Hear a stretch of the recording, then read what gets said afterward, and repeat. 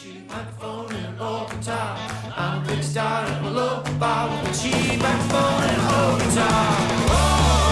Friday, December 10th. Good morning to my pal Chivers. Good morning to my sister Megan. It's their birthday today. Is there a day on the calendar that jumps out at you? December 10th has always been a big one for me. Love those two. This show is presented by the amazing team at Bitcoin Well. Our presenting sponsors since day one, more than 200 Bitcoin ATMs in Canada, even more internationally. You know, for those of you that are steering corporate decisions, did you know that more and more people are offering the option of employees getting paid in Bitcoin? It's the Employer Bitcoin Savings Plan. You can learn more about the benefits of buying and holding Bitcoin for your business at bitcoinwell.com. You can link to their website. Get in touch with them under the sponsors tab on ours, ryanjesperson.com. Real Talk starts right now. Here's Ryan Jesperson. We've got a great Real Talk Roundtable coming up in about a half hour from now. It's our Friday tradition, live at 9 o'clock Mountain, 11 o'clock Eastern. We're going to be talking about Olympic decisions to boycott or not, diplomatic, athlete, or otherwise. Looking forward to this conversation with Olympian Neville Wright. He'll be joining us. He's represented his country 3 times. Chris Alexander has represented his country in a different way, a former Canadian diplomat, and Eric Morse, who was involved in the 1980 boycott, Moscow Games. U.S. said no. Canada said no, among the nations that said no. Eric arguing in the Globe and Mail recently that a diplomatic boycott of the Beijing Olympic Games would put athletes in danger. Well, that's exactly what Canada has committed to, a diplomatic boycott, that is, along with the Americans, along with other countries. I think New Zealand, Hoyles, isn't New Zealand in on this one as well? Australia. They were among the first to announce after the Americans did. What are going to be the implications of that? Plus, perceptions of our home province of Alberta. This is some national polling that caught our eye a short while ago. Maru Public Opinion talked to 1,500 people across the country. The results of the poll suggest many Canadians think Alberta is a good place to raise a family, a good place for a young person to pursue a career, but only half of the Canadians that responded that live outside of Alberta say they'd actually feel comfortable living here. I don't know if that's just one of those numbers that jumps off the page because you go, hang on a second, wait a second, I love living here. Why wouldn't people love living here? Come on. Until you actually wrestle with the question, would you feel comfortable living somewhere else? Would you like to go live in Nova Scotia? Or would you feel comfortable living in Saskatchewan or Manitoba or Nunavut or wherever? And so we'll get into this with public policy researcher Robert Falconer, who's been making some interesting points on social media over the last few days. And one of our favorites, we don't mind saying that out loud, political analyst Supriya Dwivedi. That's coming up in about 7-8 minutes from now. Sarah Hoyle's also keeping an eye on news of the day. And there's an interesting story out of New Zealand, because I wonder if we may hear stories like this from more countries in months and years to come. New Zealand plans to eventually ban all sales of cigarettes. What's the deal? Yeah, their plan is next year it's going to become law, so it's happening. And what it will do is, if anyone is 15, anyone that's 15 at that time, they will not have access.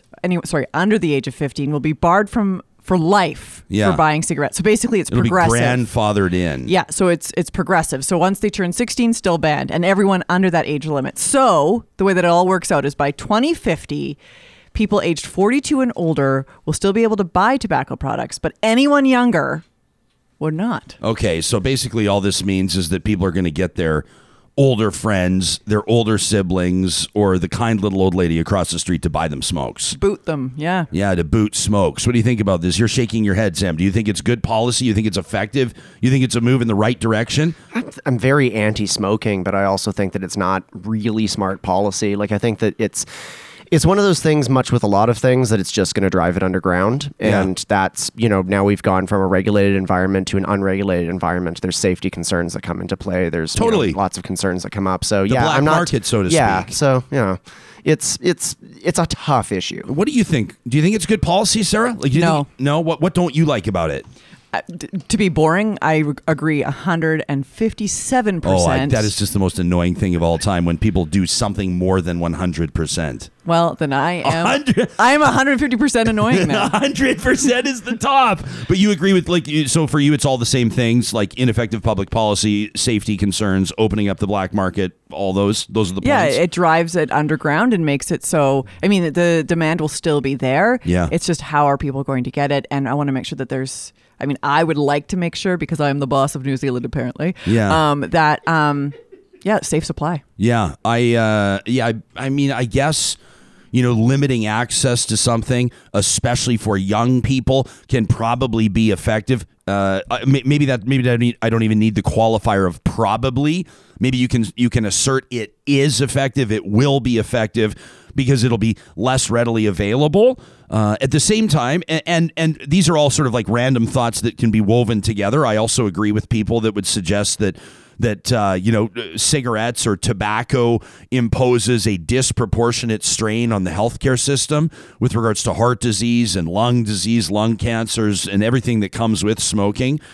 People will also argue that cigarettes and tobacco products are taxed very heavily. I can't talk about New Zealand, but I can sure talk about here in Canada.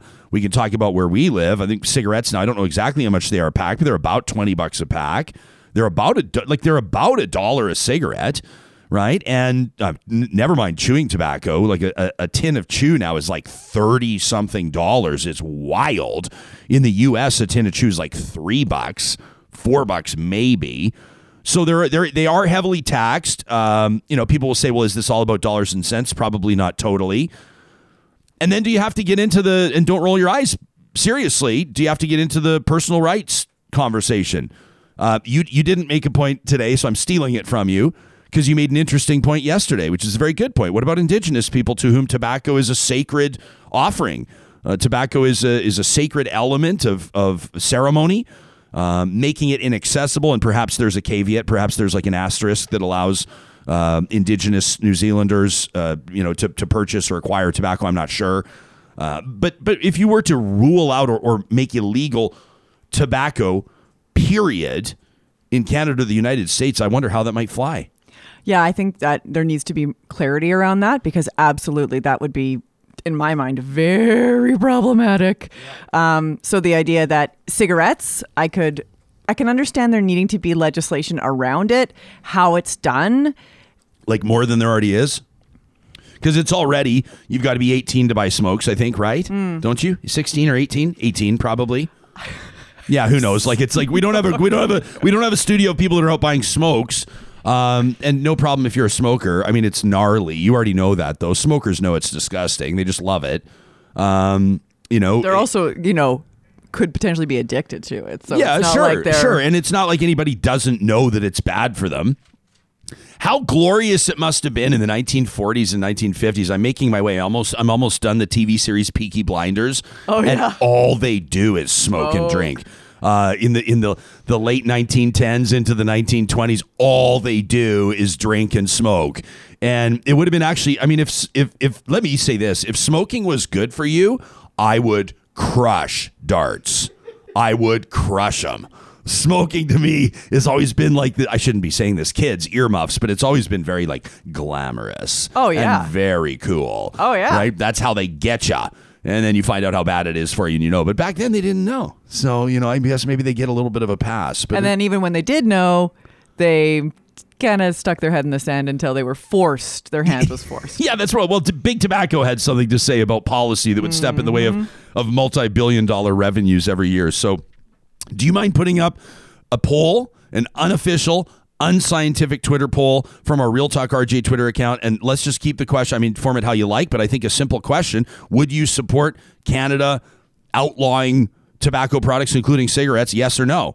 Maybe do we need to give people like a maybe or a conditional? We love the conditional. Come on. We do, but it kind of like messes with the poll sometimes. Sometimes I think it needs to be yes or no. Make a tough decision. Make a difficult decision. I'll leave that up to you. Sarah Hoyle is the editorial producer of the show. You are 150% able to put up a good question. 157. 157. That 7 in there on our official Twitter account. Are we ready to rock with our first conversation? Okay, in just a second. And I'll just let you know, I'm going to start right off the bat with that question. It's going to have nothing to do with living in Alberta, perceptions of Alberta. I'm going to ask Robert and Supriya how they feel about smokes. That coming up in just a second. But let's remind you today on this December 10th that the McBain holiday sale continues. You can read all about it at McBainCamera.com. You can save $400 on the Fujifilm X-T4 camera body. This has been custom built for photography and videography to give you the tools you need, the ultimate hybrid image making tool. Right now, it's just $1899.99 with 24-hour delivery available if you're in our hometown of Edmonton. You can check out their in-store pickup as well, available at all 6 locations if you want to hold this thing in your hand, see how it feels, hear that 26.1 megapixel sensor in action, body image stabilization. I mean, this is a beautiful rig. You can check it out at McBainCamera.com, or of course, check out all the Fujifilm holiday deals as well online. McBain, create to inspire.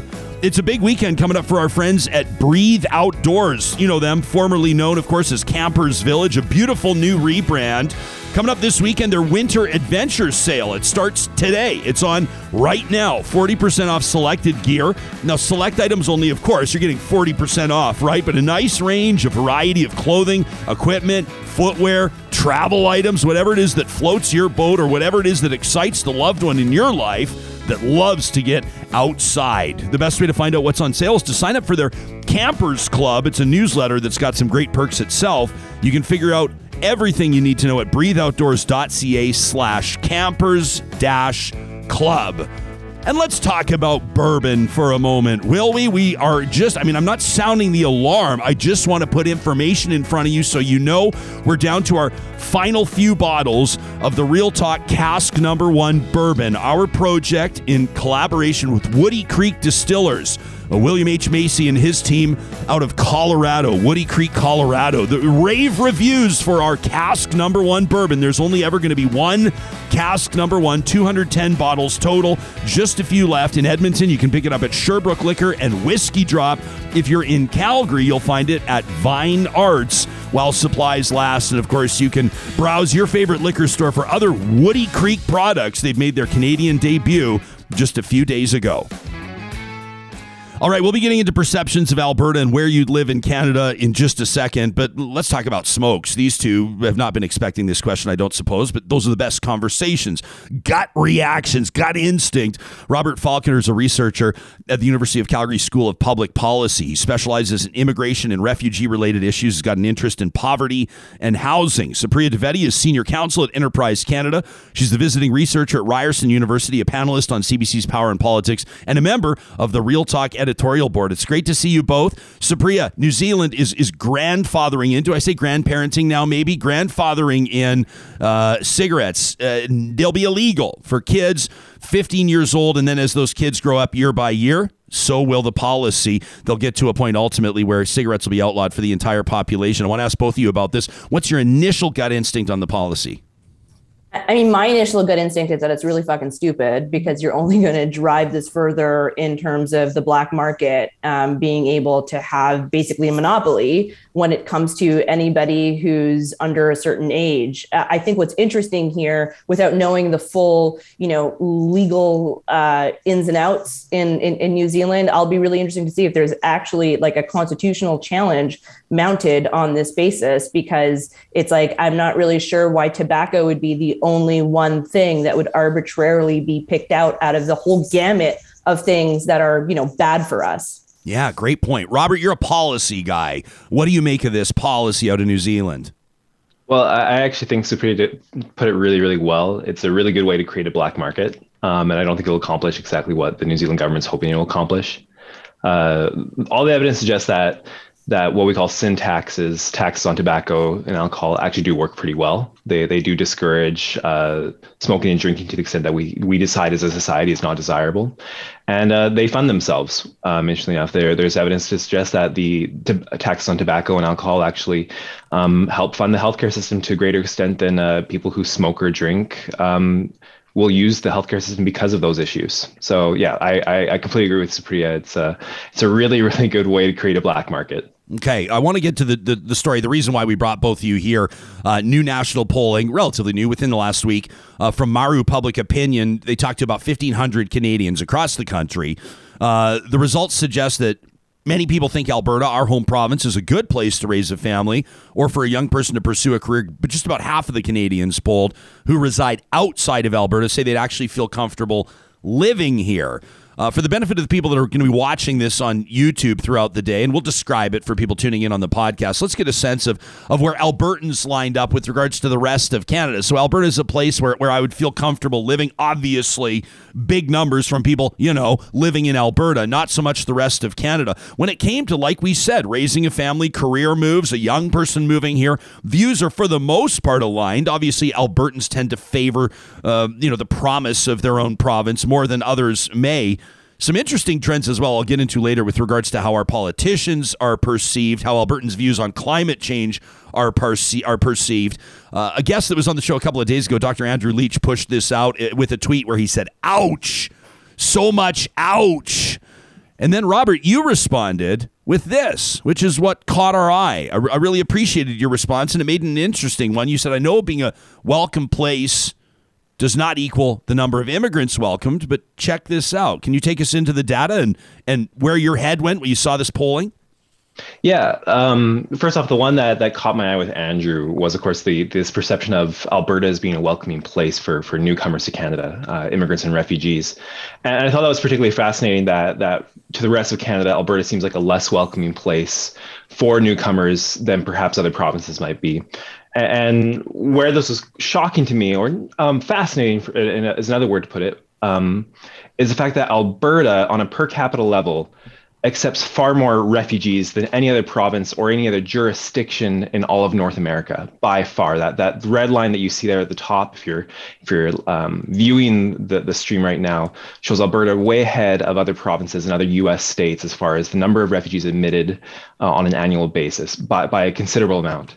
And then when you consider other types of immigration, economic immigration, family reunification, Alberta is also near the top of the pack, along with actually Manitoba and Saskatchewan, interestingly enough. And the way that I put it was that while we tend to think of places like Toronto as being the hubs of diversity in Canada, and there's good reasons for that, as far as the latest immigration trends go, you as an Albertan are far more likely to meet a refugee or a newcomer in your community than people in the rest of the country are. And that's fascinating for a number of reasons. Supriya, do you think it's relevant? I mean, is the point a strong one?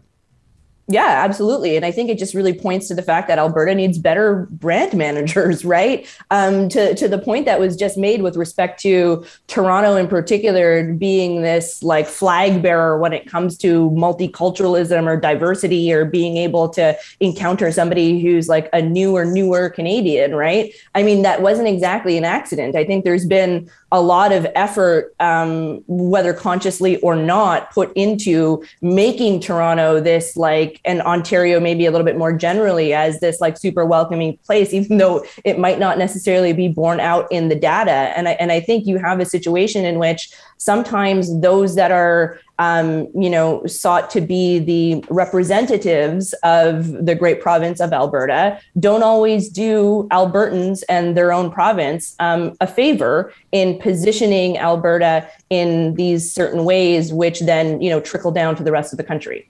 It was fascinating in these numbers. We're talking about the flag bearers and the representatives and the spokespersons. Obviously, elected political leaders are right at the top of that list when you're talking about the provinces.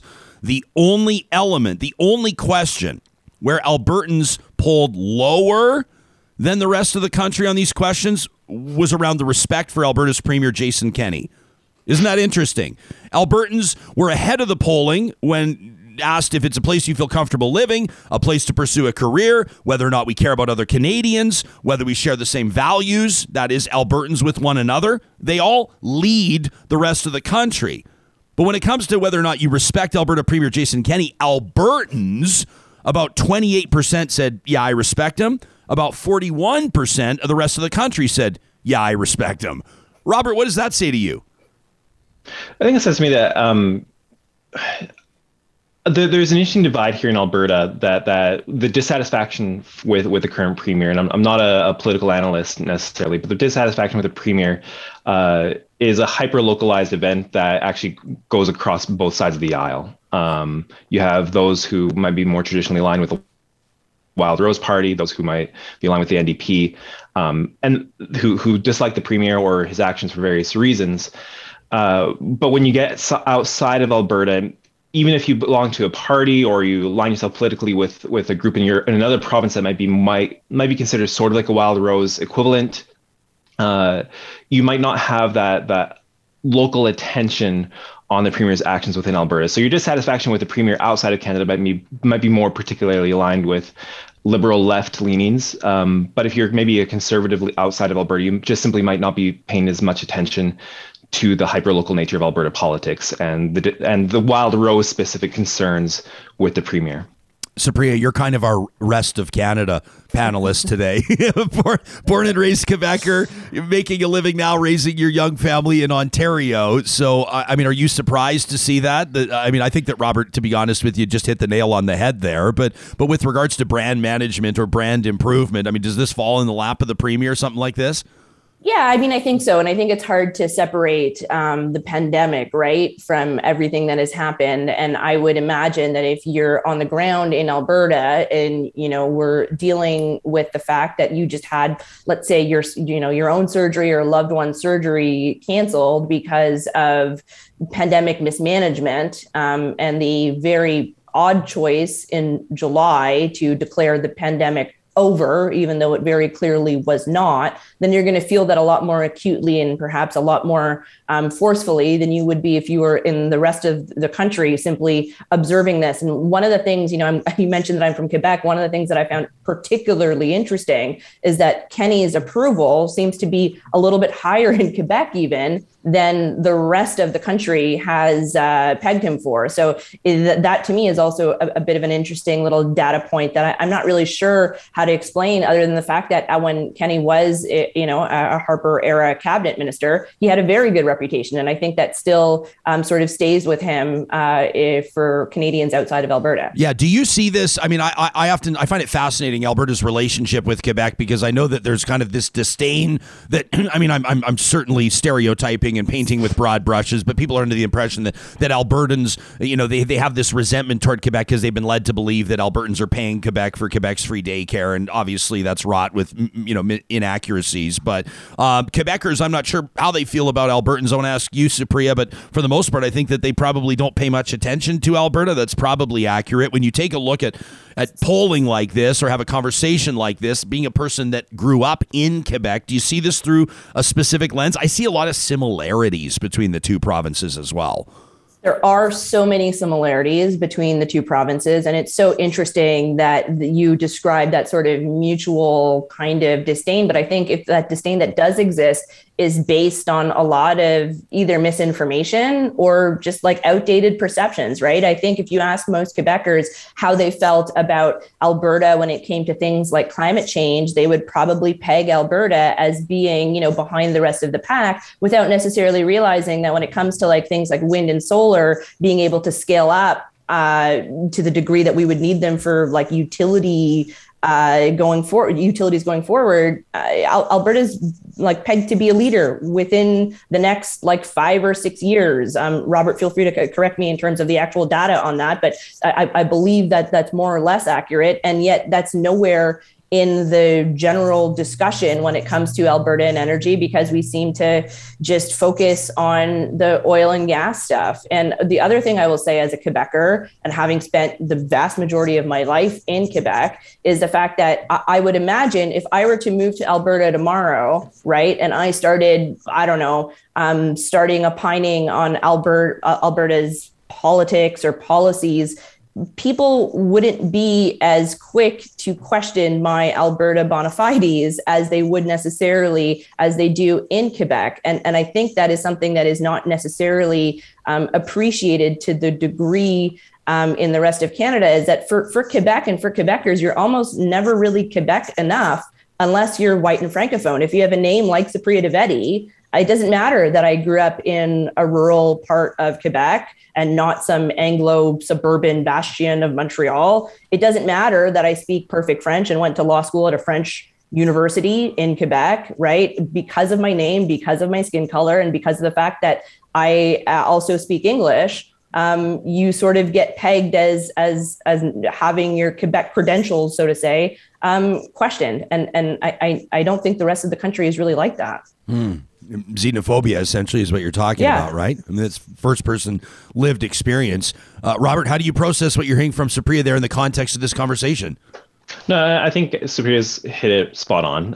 A couple things stood out to me yesterday when I was doing a little bit of background research and prep for this interview, looking at some polling from Environics. They tend to pull issues of diversity, of inclusion of immigrants to Alberta and the rest of the country.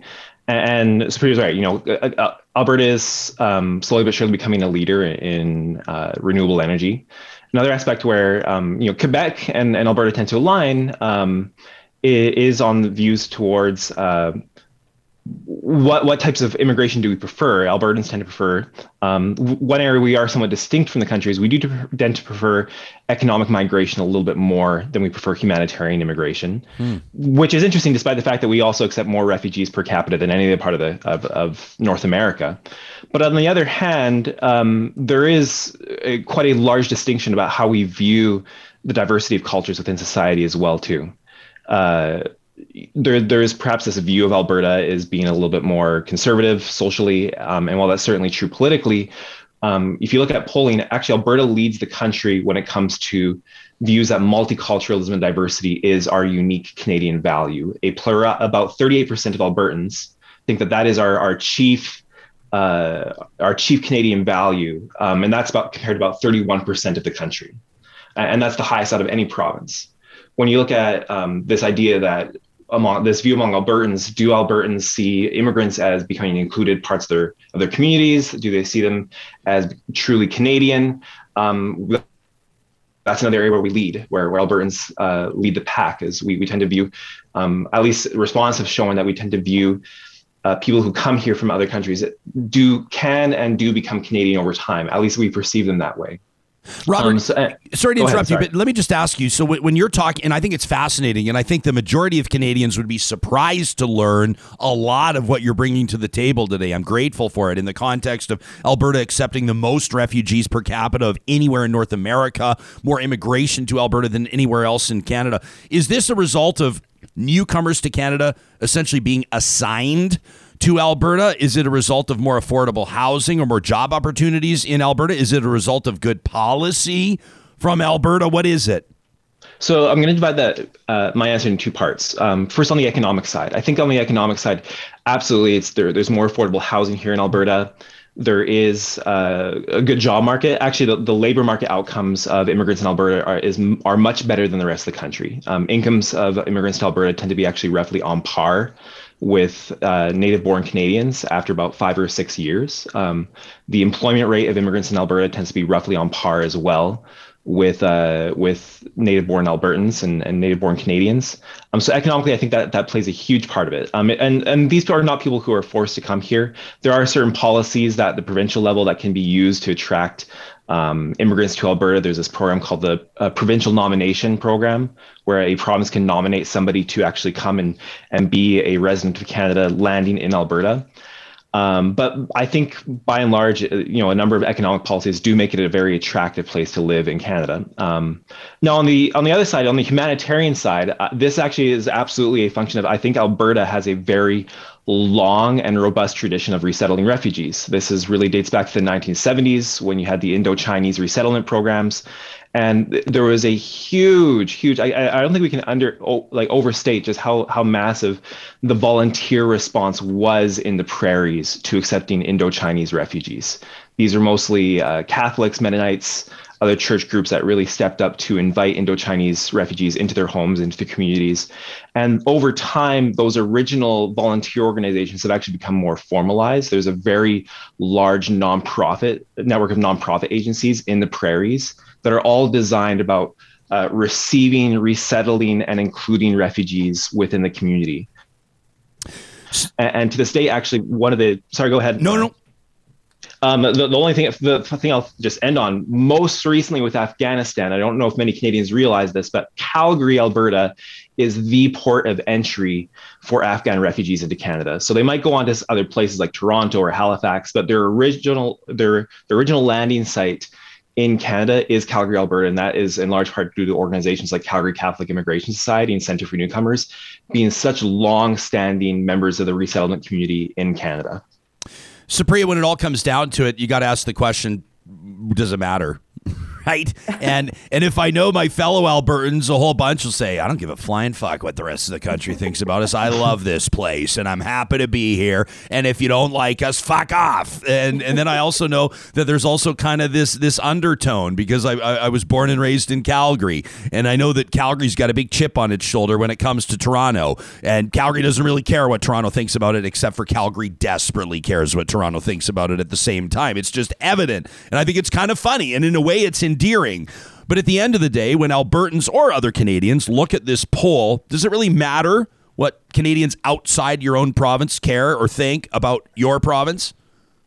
I mean, yes and no. It ultimately, I agree, like to the fuck off kind of sentiment, right? Because if you want to live somewhere else and you don't want to come here, cool. Like we'll have fun with our great job market and our great housing market and the great place that it is to raise a family. But when it starts to affect, things like investment in the province, and if it starts to, in fact, essentially like the bottom line is what I'm talking about, right? If that starts to be affected, then I think it starts to become an issue. And then I think some of the fuck off mentality needs to do a little bit of introspecting and figure out how did we get to this position? Like it's one thing if it's just, a bunch of unimportant people popping off tweets here and there that are holding very, antiquated or aggressive views about Alberta and Albertans. But it becomes a different thing when there's like a major company that is like, I don't know if we want to be in Alberta right now because of the political climate or because of the perception, whatever it may be. And so that's when I think the difference sort of lies. Great points. That's Supriya Dwivedi, a political analyst, senior counsel at Enterprise Canada,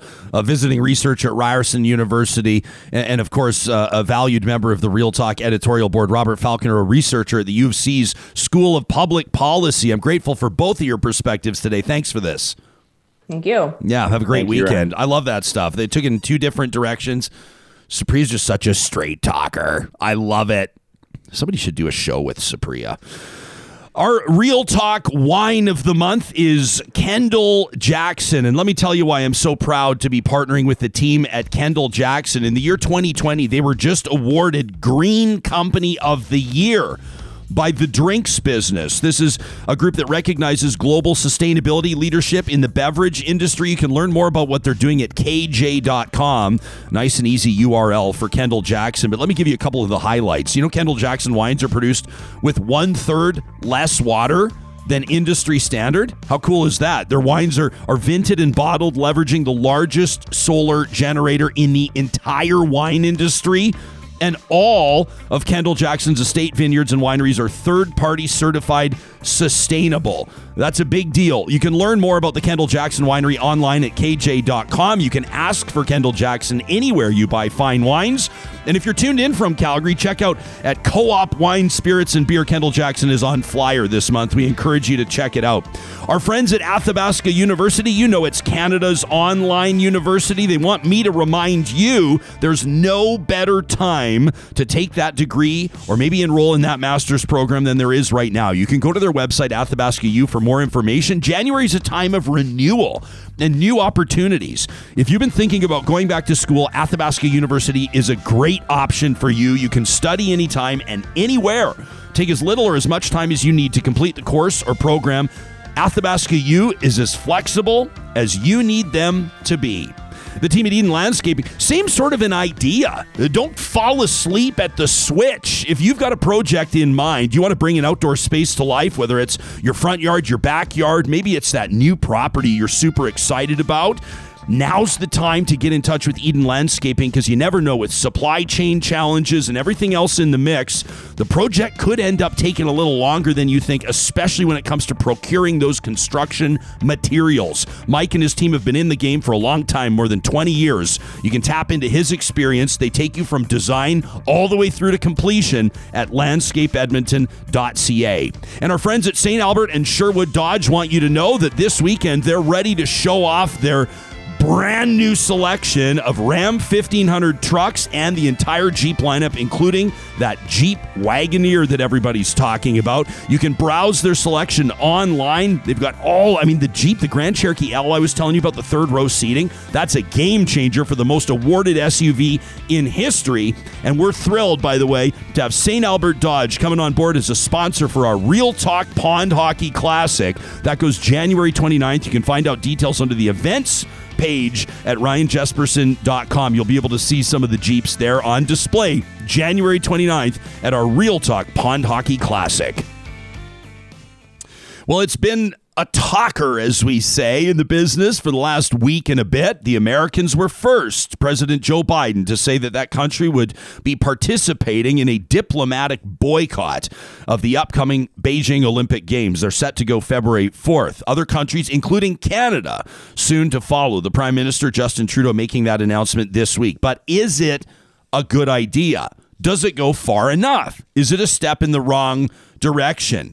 We wanted to reach out to three panelists with great depths of experience in analyzing these types of moves. Neville Wright is a former sprinter for Team Canada, a 7-time national champion, and a 3-time Olympian in the sport of bobsleigh. Chris Alexander is a former Canadian federal minister of citizenship and immigration, a former member of parliament, and a former Canadian diplomat who worked on Russian affairs for 12 years, including 2 years at the Canadian Embassy in Moscow. Eric Morse is a retired Canadian diplomat, an active member of the Royal Canadian Military Institute.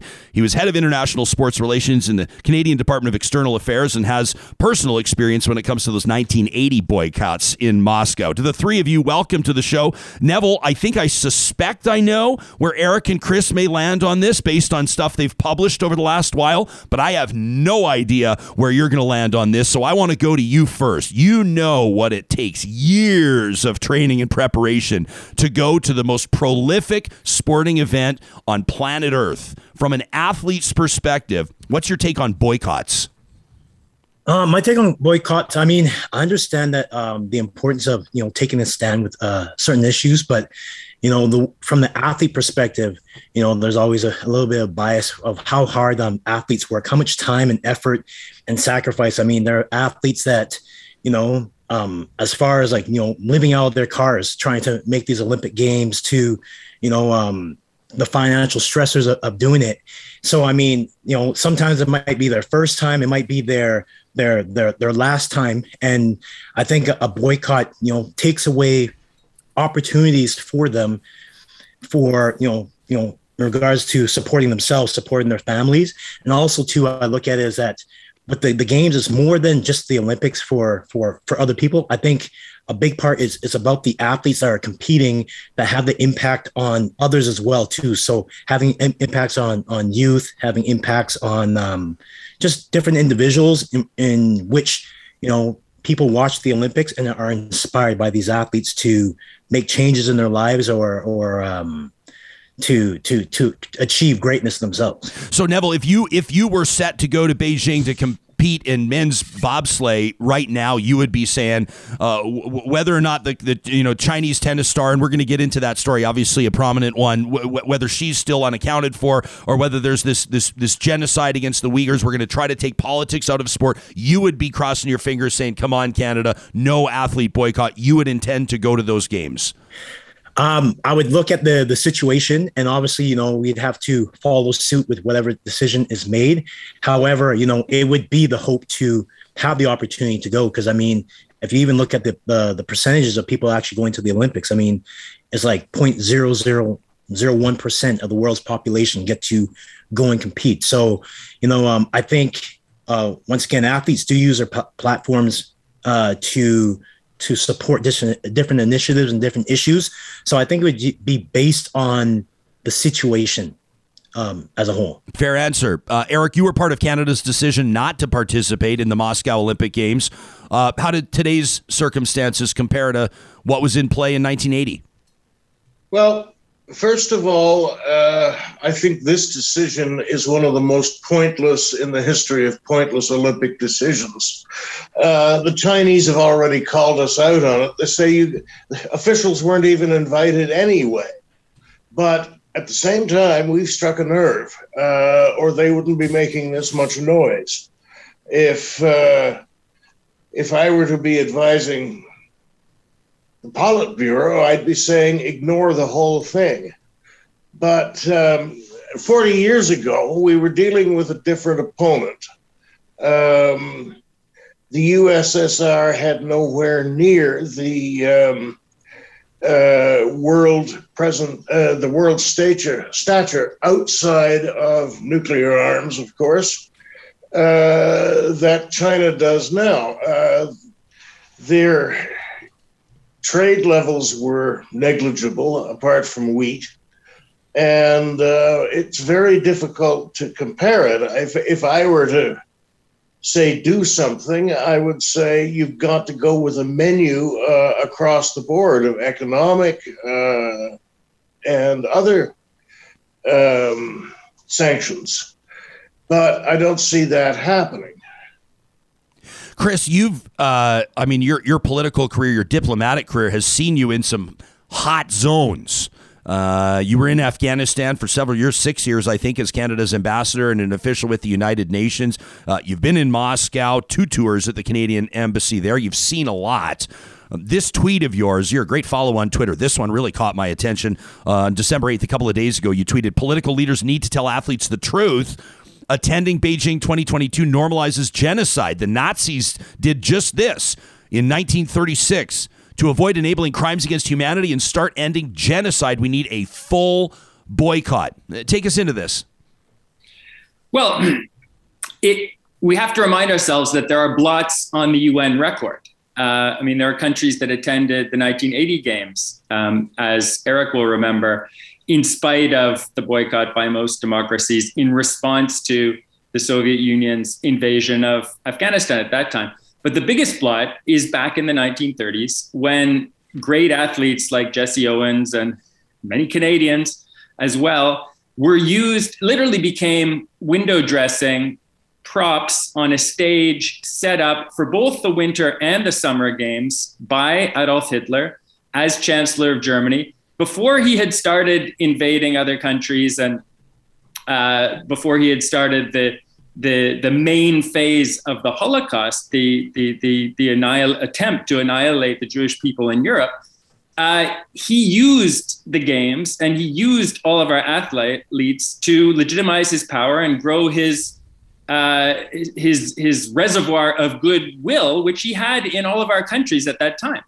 Now, the situation in China today is very different, obviously, much bigger country, but we, Canada, our House of Commons, I would say, I hope Eric and Neville agree with me, all the credible experts in the world now agree that a genocide is taking place in the western part of China against Uyghur Muslim people. And there has been a similar policy used against the Tibetan people, Mongolian people, as well as a successful effort, unfortunately, to shut down democracy in Hong Kong. These are steps that are similar, that are analogous to what other dictators have done, including what Stalin, Mao, and Hitler did in those terrible decades of the 20th century. We shouldn't be seeing these things in the 21st century. And when we do see them, we have to vote with our feet. The Olympics reflect our highest ideals. What's going on in China is the antithesis of those ideals. And yes, I agree with Neville. Athletes have a huge role to play. They inspire people. The Winter Games are sacred for Canadians. But we shouldn't allow ourselves to be used as window dressing for crimes against humanity. So, Chris, to be clear, you're calling for a full boycott. Canada sending exactly 0 athletes to these games.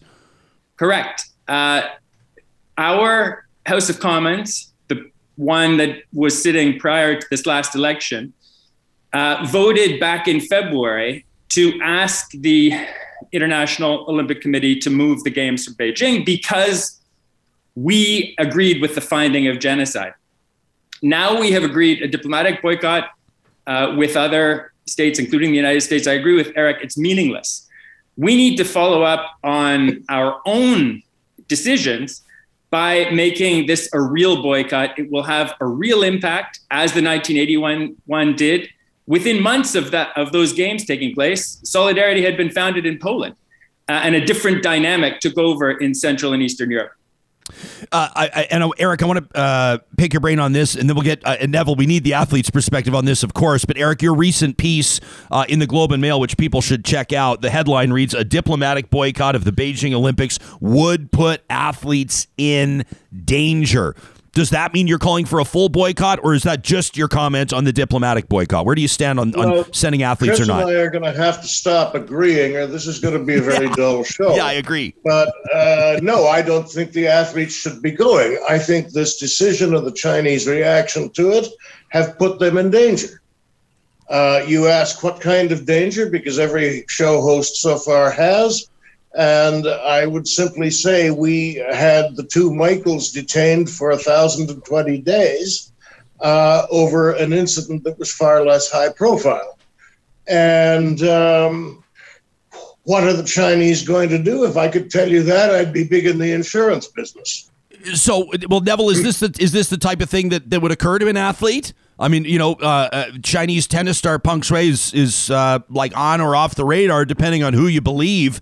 A lot of people are very concerned about how she's being treated. Obviously, tennis not even a Winter Olympic sport, but I mean, is this the type of thing that would be occurring to Canadian athletes? Their own personal safety, the fact that potentially they could put themselves or even their families at risk by participating? Brian, sorry. Yeah, no, Neville, you go ahead first.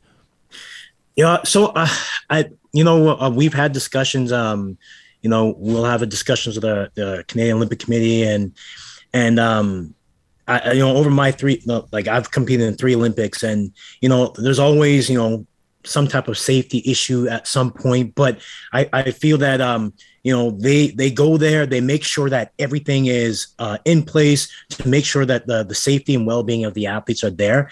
I feel that if it was probably in a situation where athletes would be in danger, I feel that they would make the right decisions for the athletes. So, that's just my thought on that. Chris, is that possible? Is it possible to protect Canadian athletes, all of them, in a country like China, based on what we know? Yes, it's possible. I agree. There's uncertainty, as Eric says, given what has happened to Canadians in the last couple of years. But I think the greatest danger isn't to the actual personal safety of our athletes.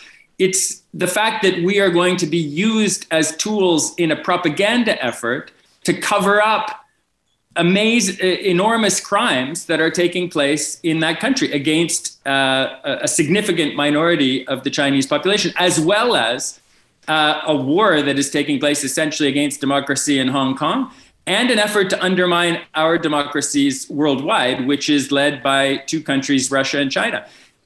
We shouldn't have our athletes in Beijing pretending that everything is fine with China, because it's not. And we've sent this message before in 1980. We went to Beijing for the Summer Games. The situation has changed since then. And I think we need to live up to the values of the Olympics that we really believe in, which are human dignity, a sense of human rights, a sense of freedom. None of those values are being respected in China right now, and that's why we shouldn't go. That's Chris Alexander. We've also got Eric Morse and Neville Wright talking to us. In just a second, I want to ask the 3 of you about the role that the IOC plays here. I mean, why are nations, one by one, even being forced to make this decision? First, I want to remind those of you that are tuned in that our friends at Kubi Energy are completing around the calendar year solar panel installation, residential, commercial, industrial, agricultural, in Alberta, BC, Saskatchewan, and the Northwest Territories. If you're catching this from Western Canada, Kubi could be a great fit in getting you toward your sustainable energy goals. You can learn more about what they do. Check out their blog with a lot of great frequently asked questions and answers at kubienergy.ca. Don't forget that Kubi is proud to present positive reflections every Monday on the show. If something filled your bucket, made your day, we want to hear about it. To talk at ryanjesperson.com. Our friends at Park Power, of course, powering the Real Talk hashtag at Real Talk RJ. That's the best way to get in touch with the show through the day, to share our content, to let us know about what you think about conversations like we're having here. Park Power offers you an opportunity to compare rates when it comes to your electricity, natural gas, and internet. Don't forget, you have a choice who you get your utilities from, so why not go with the provider that backs your favorite show and gives back in its community? 10% of all their electricity profits are given back to nonprofits. They're supporting community agencies. We love it. And the way they roll at parkpower.ca.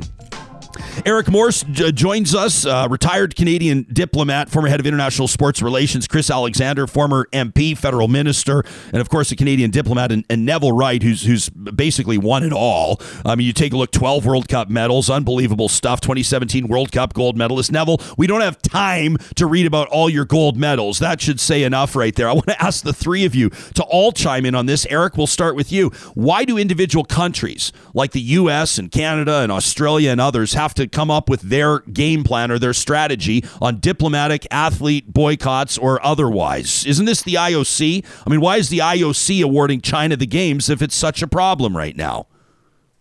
The IOC owns the brand. The IOC will defend the brand to the death. You are never going to see the IOC act against its interests by doing something like withdrawing the games, even if moving them elsewhere were logistically possible. In my old days in the department, I used to compare them to the Roman Catholic Church and the Vatican. They're independent, sovereign only unto themselves. Now they answer to sponsors. In 1980, that wasn't the case. So they're caught in a web, but they will not make decisions based on the interests of individual states who are, by the way, not even members of the Olympic movement, because those are Olympic committees. You talk about Dick Pound. If you call him the IOC member, the Canadian member of the IOC, well, he's not. He is the IOC's representative in Canada. And so we're dealing with somebody that we have no interface with. In other words, Eric, you're saying it's Dick Pound's job to represent the IOC perspective to Canada, not to represent Canada's perspective to the IOC, which is obviously a big difference. Exactly. Dick and I, and by the way, Dick and I spent more days on the phone to each other than off it in 1980. We became friends. We were on opposite sides of the issue, but I feel very badly that his IOC career began with a boycott and looks like it might end with one. That's a very interesting point. Neville, when you're on the World Cup circuit, I mean, when you're competing at the highest level, you were a sprinter, you're a bobsledder. I would imagine, I'm kind of joking with the question, but I mean, do you even know where you are all the time? You're traveling all over the world. Is it even relevant what country you're competing in? Are athletes even thinking about that? Or are you just thinking to achieve? I mean, you've got this laser fine focus on what you're looking to achieve. You even paying attention to all the noise that's swirling around? You know what? As athletes, we are aware of what's going on, but like you said, yeah, we do have that kind of that focus where it's like, we have a end goal objective, whether it be to go to the Olympics or medal or world championships. So we are focused on that. So I think in regards to like politics, athletes are more kind of like focused on the sport, and those that are kind of above dealing with the political side of things, we just hope that they would make the best choice and best judgment. And I look at it where with everything, especially right now, with everything going on in the world and stuff like that. And, there are obviously issues. And I mean, it's been rough for many for over the last, 2-3 years. I feel that, with the Olympics as well and what it represents as well, it's something that is can be, like I said, empowering, enlightening for other individuals and gives people hope as well too, So I think, as athletes, we try not to, I guess, get too much into the political side of things, while we still do use our platform to take a stance on certain issues. And I would love to have a frank conversation, have all three of you chime in on this, and Chris will come to you next. But I mean, you take a look at almost how athletes are put in a tough position sometimes. I mean, you take a look at some of the scandals. I mean, around Sochi, the cost of putting those games on. The trend is that fewer and fewer nations are even interested in bidding for the Olympic Games anymore. And there's a lot of talk about whether or not, we can talk about excess and the infrastructure deficits. And then there are also games that work out marvelously, including in Calgary in 88 and Vancouver in 2010, when amazing infrastructure was completed. And they were a real economic boon for the host country. So there are pros and there are cons. Chris, I'm curious for your take on, I didn't ask you directly about the IOC. I mean, the IOC essentially puts every country and the athletes in these tough spots, don't they? Awarding games to countries like China amid such controversy? They do take those decisions, and they won't be the ones that are calling for a boycott in this case or in any other case where they've already decided where the games are going to be. But they're vulnerable when they take a decision to have the games, to allow the games to be hosted by a country that doesn't fully reflect Olympic values. The place does matter.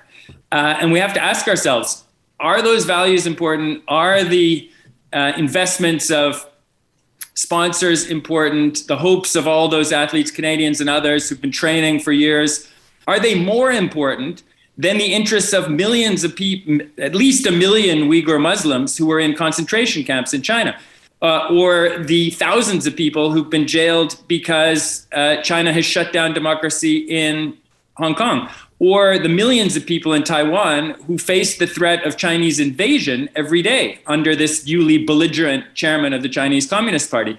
This is not the right host for the Olympics. It doesn't reflect our values, the Olympic values. And we should, yes, it's a different situation, as Eric says. The sponsors won't want to change things. The IOC won't want to change things. We're much more integrated with China economically than we ever were with the Soviet Union. But values still matter. And if we go and pretend that everything's fine without our diplomats and politicians, but with our hockey team on the ice, we will be extending the shelf life of a very dangerous political system that is wreaking havoc with the lives of millions of people inside China and trying to export that authoritarian model to other parts of the world. We shouldn't have the games there. This is an interesting, I want to get to some of our feedback from the audience that's tuning in live right now on our chat on YouTube. Hope wonders, are the Olympics becoming, dare I say it, not worth it anymore because of the political and economic consequences? Eddie says Canadians really only want to boycott over the two Michaels, Kovrig and Spavor. I'm not even sure, says Eddie, that Canadians even know about the other human rights issues. Human rights issues were never a problem when we're getting our cheap goods at Walmart or when China's purchasing our bitumen. Chris, you're nodding. I'd love for your response to that. Well, I agree. Our values are, our commitment to human rights is totally out of whack with the way we trade. We are hard on ourselves about carbon emissions, about our carbon footprint, about trying to do better for the planet. And yet we buy things from China to a huge extent, a country whose emissions have skyrocketed in the last couple of years and who at the last conference showed next to no commitment to implementing the goals that we now all share. So the hypocrisy is on all levels. But the Olympics are a chance to show that we are finally punching through all that fog and finally taking the values that, the Russians broke by cheating and doping, that the Soviets broke by invading Afghanistan, that Adolf Hitler violated way back in 1936. We're taking those values seriously again because China is out of line on all of these fronts. Neville, you've worn the maple leaf many times for your country at the highest level of competition. When an audience member like Eddie wonders, or Hope, pardon me, wonders, are the Olympics even worth it anymore?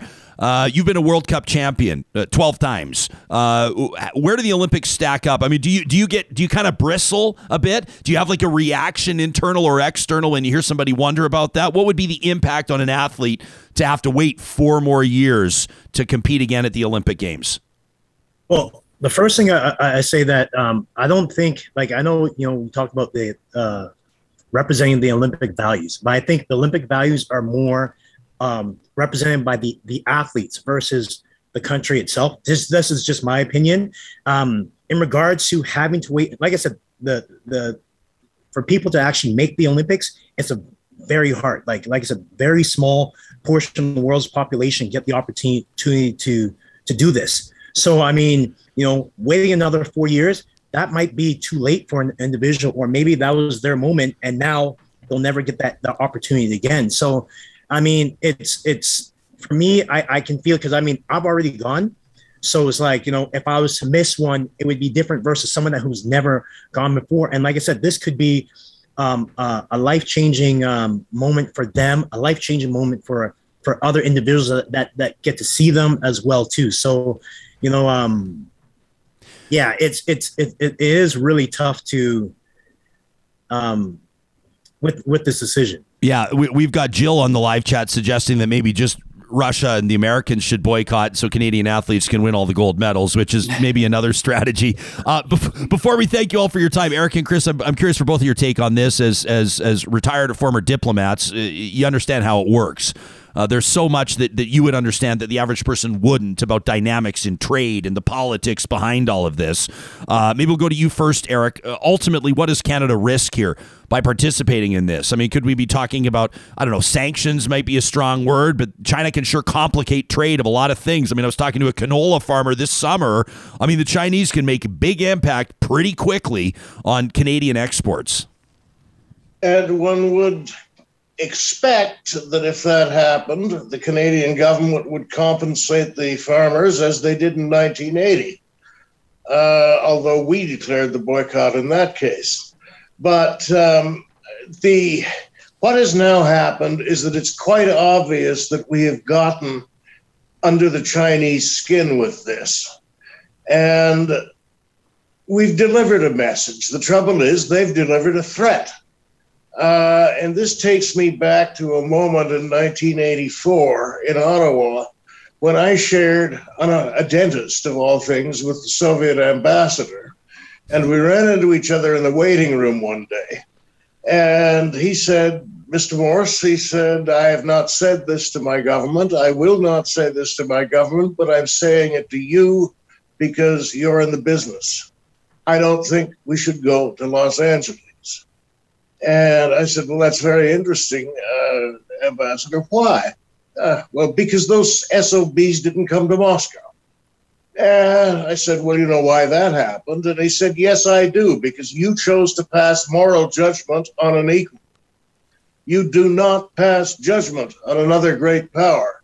And I'm sure those are what the Chinese are feeling at the moment.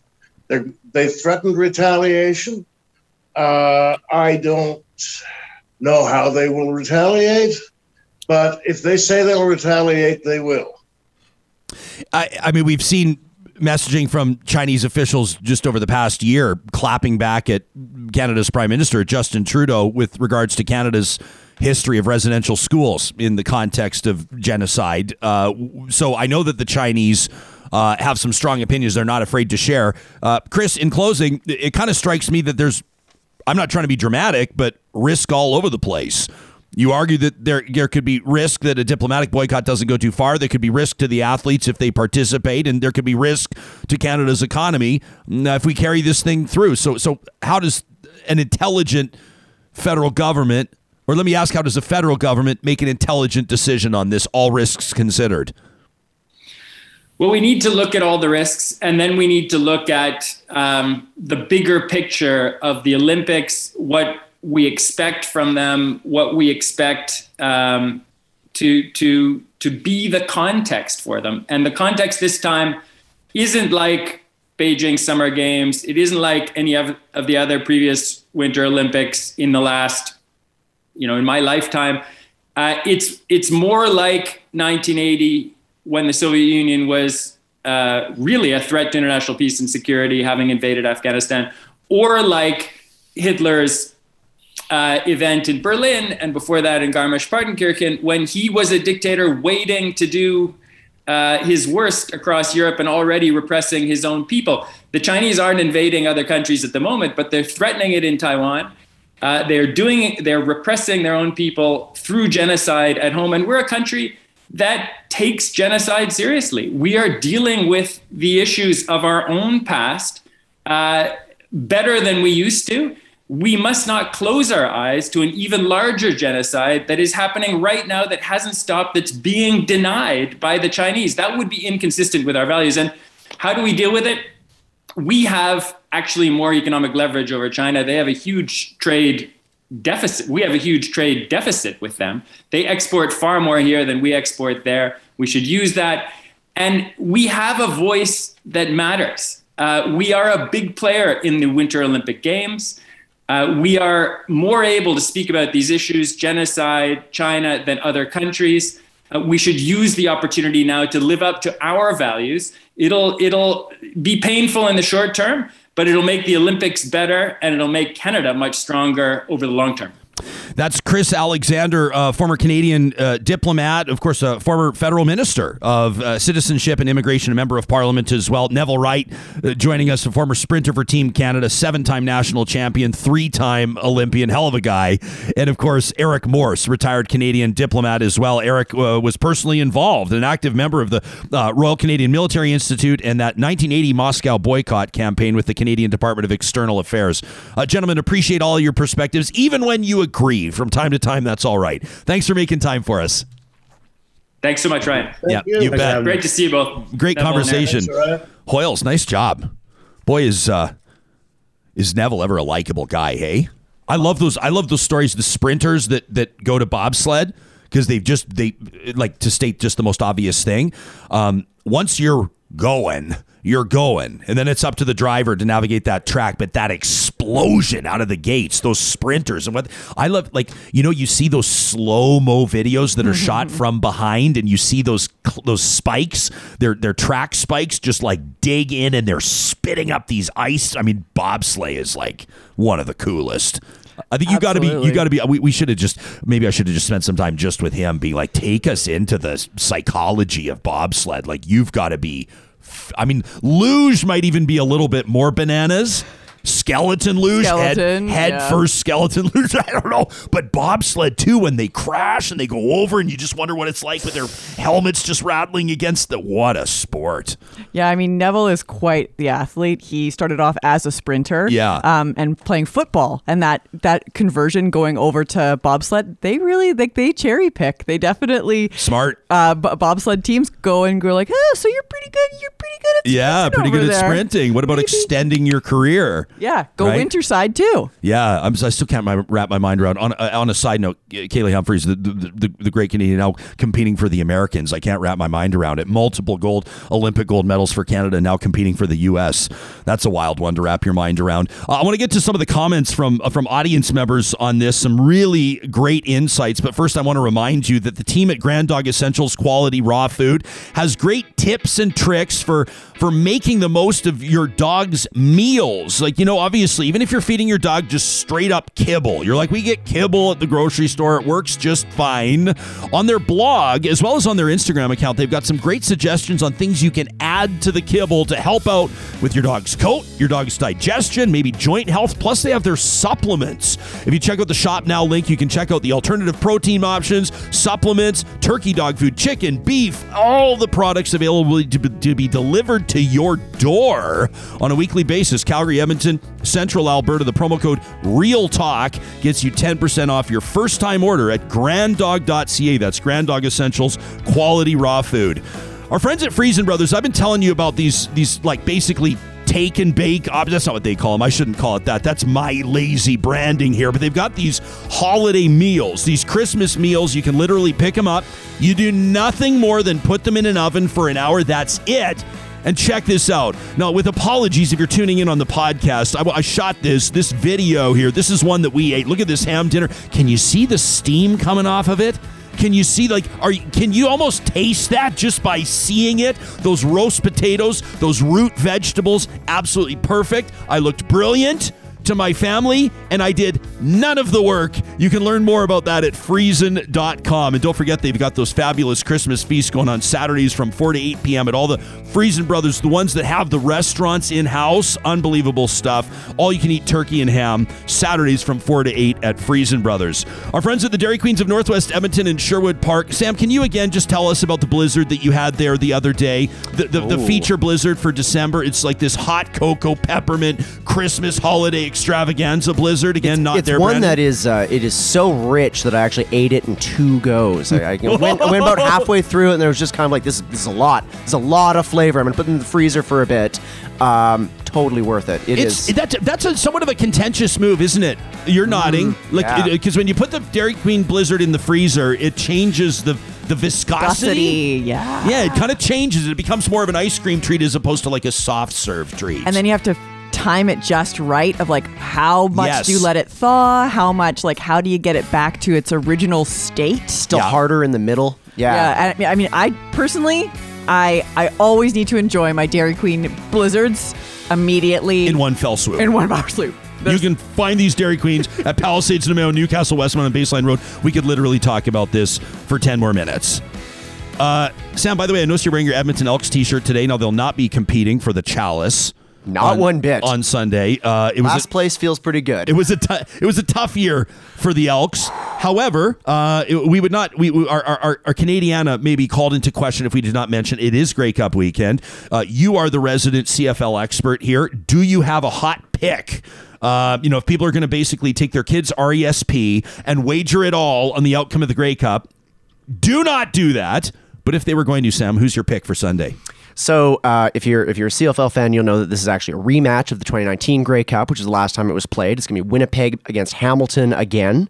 Winnipeg was consistently the best team in the league this year. Like, I think that we got to give them credit for that. However, the scrappiness of the Ticats and the way that they won the Eastern Final, and the fact that they have 2 real threats in Dane Evans and Jeremiah Mazzoli at quarterback, and they have something to prove, and they're on home soil. I am picking the Ticats this year, not just because I think they're the better team going in, but also like they're my second favorite CFL team overall. Okay. Can we bet Blizzards on this? Sure. You want to? Okay. So you want to bet? So you're taking Winnipeg? Whatever Sam's not taking, I'm taking. You got Winnipeg. And all right, I'll bet you and I will be like the arbitrator. Oh, so you get Blizzard no matter what? I get a Blizzard no matter what. But I'll buy them. No, I won't buy the Blizzards because that's not a fun bet. No, that's not. But maybe I'll buy like some fun and fancy beverages or something that we could have like with the Blizzards, or maybe I could pick up like flamethrower burgers for us all or something fun like that. We'll see. The comments when it comes to the boycott, obviously this engaged audience, we don't have time to read all of them, but I love this. We're talking again about supply chain and how serious are we as Canadians when it comes to things. I mean, like, you can participate in your own personal boycott based on your convictions on where you buy your goods from and who you support, especially around the holiday season, right? I mean, Haas chimes in and says at this point, for all intents and purposes, we're hostages to the purchase of Chinese goods in the same way that we're hostages to fossil-based energy sources. Interesting. Corey says we need to do more than just a diplomatic boycott. We need to put our money where our mouth is. Eddie followed up, by the way, and said, with regards to this whole Buy Canadian thing, we wouldn't have supply chain issues if we actually meant it. Dylan chimes in and says, I'm waiting for other countries to start boycotting Canada over our ongoing genocide against Indigenous peoples. Interesting point. Corey says the IOC needs to be torn down and rebuilt from the ground up. Well, this from Jillian says about Hitler, 1936, those games. Did Jesse Owens say that Hitler shook his hand, whereas the American president didn't? Athletes are also able to use the Olympics to raise awareness around political issues happening in their own countries. Lalazaz says one permanent location would change things. I've seen people argue that the Summer Games should always be held in Athens, Greece. I don't know where you'd hold the Winter Olympic Games if you were to pick one location. Well, not no man's land, like neutral Switzerland. Interesting. I don't know, Interesting. Switzerland would probably be like, we don't even want to be part of this like, conversation. Whoa, we don't want to be part of any of this. Jake says, chiming in, Formula One. Says Formula One disappointed me when they announced the new race in Qatar. Also an interesting point. And I mean, you know, this to me, this comes down to the IOC. And maybe this is the most obvious point of all time. But to me, it shouldn't come down to individual nations having to say, like, listen, we got to take a stand on this slaughter of Uyghur Muslims in China, or the kidnapping of individual athletes, or the kidnapping of Canadian business persons, or whatever. To me, it's an IOC thing. And I thought fascinating comparison between the IOC and the Roman Catholic Church, wasn't it? And the Vatican. I think you just need to let that sit and marinate, because that one that kind of blew my doors off a little bit. Big time. Gilles says, in terms of supply chain, our consumer expectations very different than 40 years ago. Right? We can have many products now that we didn't have back then, and we expect these products to be available. And Gilles, to add to your comment, which I totally agree with, we expect them to be affordable, and we want them right now. Right? I mean, that comes with trade-offs. Definite trade-offs. And I think, we're going to continue to do those things and expect those things until, there are so many floods and our supply chain is disrupted to the point where it's not feasible anymore. Yeah. So I think that our hands are going to be forced one way or the other. I feel like it's time to ramp things up a little bit. I don't know about the rest of you, but before we do, why don't I remind you that our friends at Local Waste Services, I always feel like when I'm reading this ad, like talking about waste and recycling collection on Fridays, I feel like the boxer that's like, and like his trainers, I'm like, they're taping up my hands right now, getting me ready to go. Do they only put the Vaseline on under your eyes after you get punched in the face, right? I think so. It's not like, I don't think you're allowed to do it before. Do you want I'm out of my depth. I have no idea. Yeah. Do you want one of us to come give you a shoulder rub while you're warming up? Just kind of ready to go. I've got Hoyles is out. We have clear boundaries here in the Real Talk studio.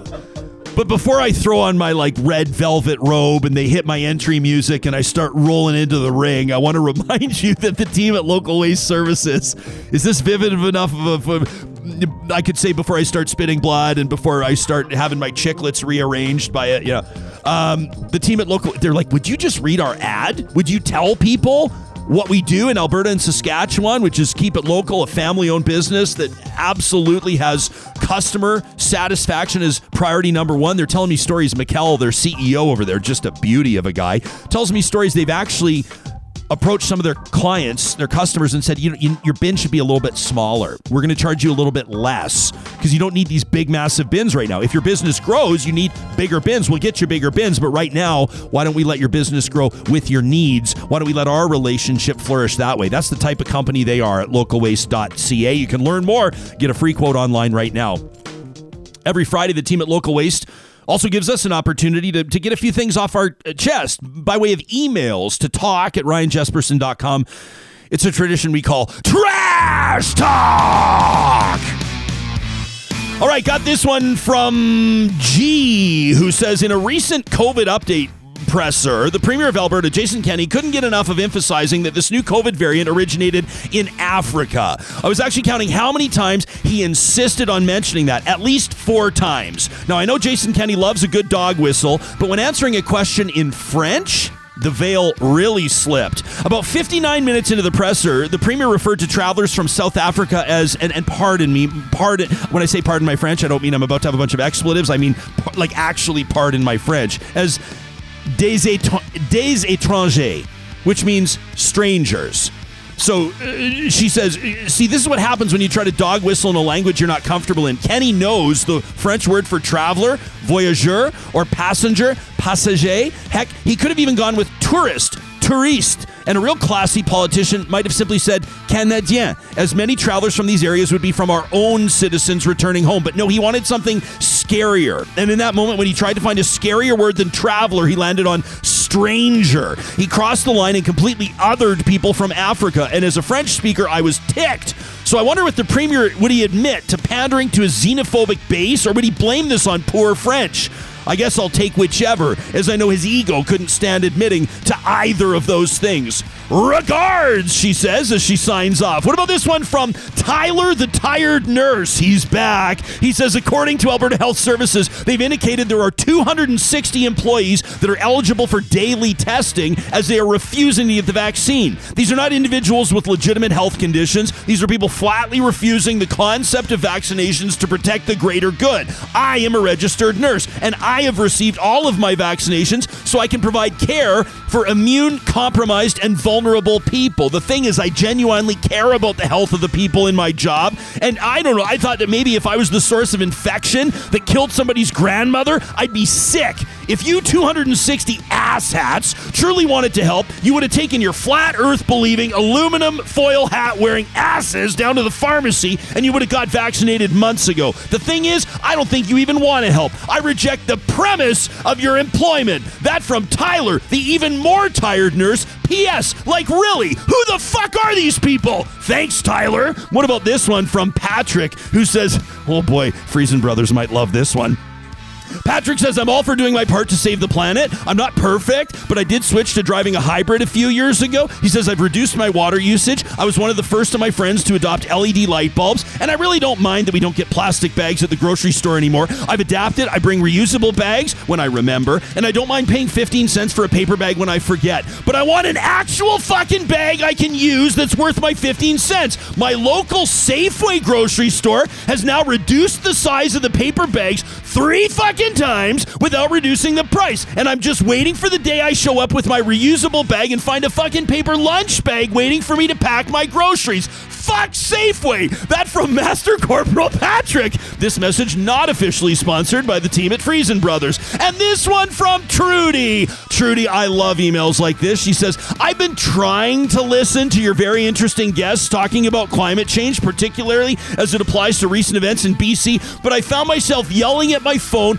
just ask the fucking question already. I can rarely get through an entire Real Talk podcast. Ryan's interview style is so painful to listen to. The podcast should be called Ryan Talks, as you do more talking than most of your guests. You don't need 2 minutes to cite irrelevant minutiae to set up the question, do you think we're stupid? I keep tuning in as I continue to hope you will figure this out. You have excellent guests, informative, entertaining, and they should be given the opportunity to speak. I turned off Real Talk and I turned on Smartless. You might want to take a lesson from that podcast. When one of their hosts takes too long to ask a question, the other two call them out. I had to get this off my chest. It makes me crazy. That from Trudy. Trudy, I'll try to keep it tight. In the meantime, y'all have a great weekend. Coming up next week on the show, Chris Hadfield. Yeah, the Chris Hadfield. Plus, is it time for Alberta or the West to leave Canada? UFC professor Barry Cooper says yes. Senator Paula Simon says no. What does the proposed Rogers Shaw deal mean for your mobility bill, your phone? And hybrid salmon discovered on Vancouver Island? What the deal? And how do they taste? Just kidding. More on next week's edition of Real Talk. Share, spread, rate, tell your friends, and we'll talk to you soon. Real Talk is hosted by Ryan Jesperson, editorial producer Sarah Hoyles, technical producer Sam Brooks, managing director Josh Dunford, account coordinator Tanya Franklin, merchandise operations Katie Cook-Chivers, website design Mike Johnston, voiceover by me, Carrie Skelton. Real Talk's editorial board is Supriya Dwivedi, Ahmed Ali, Ann Castleman, Corey Hogan, Julie Rohr, Harmon Candola, Catherine O'Neill, and Chris Henderson. Real Talk is recorded in Edmonton, Alberta on Treaty 6 territory, the traditional and ancestral territory of the Cree, Dene, Blackfoot, Saulteaux, and Nakota Sioux, home to Métis settlements and the Métis Nation of Alberta. Real Talk is the flagship property of Relay Communications Group Incorporated. All rights reserved. For more, check out ryanjesperson.com.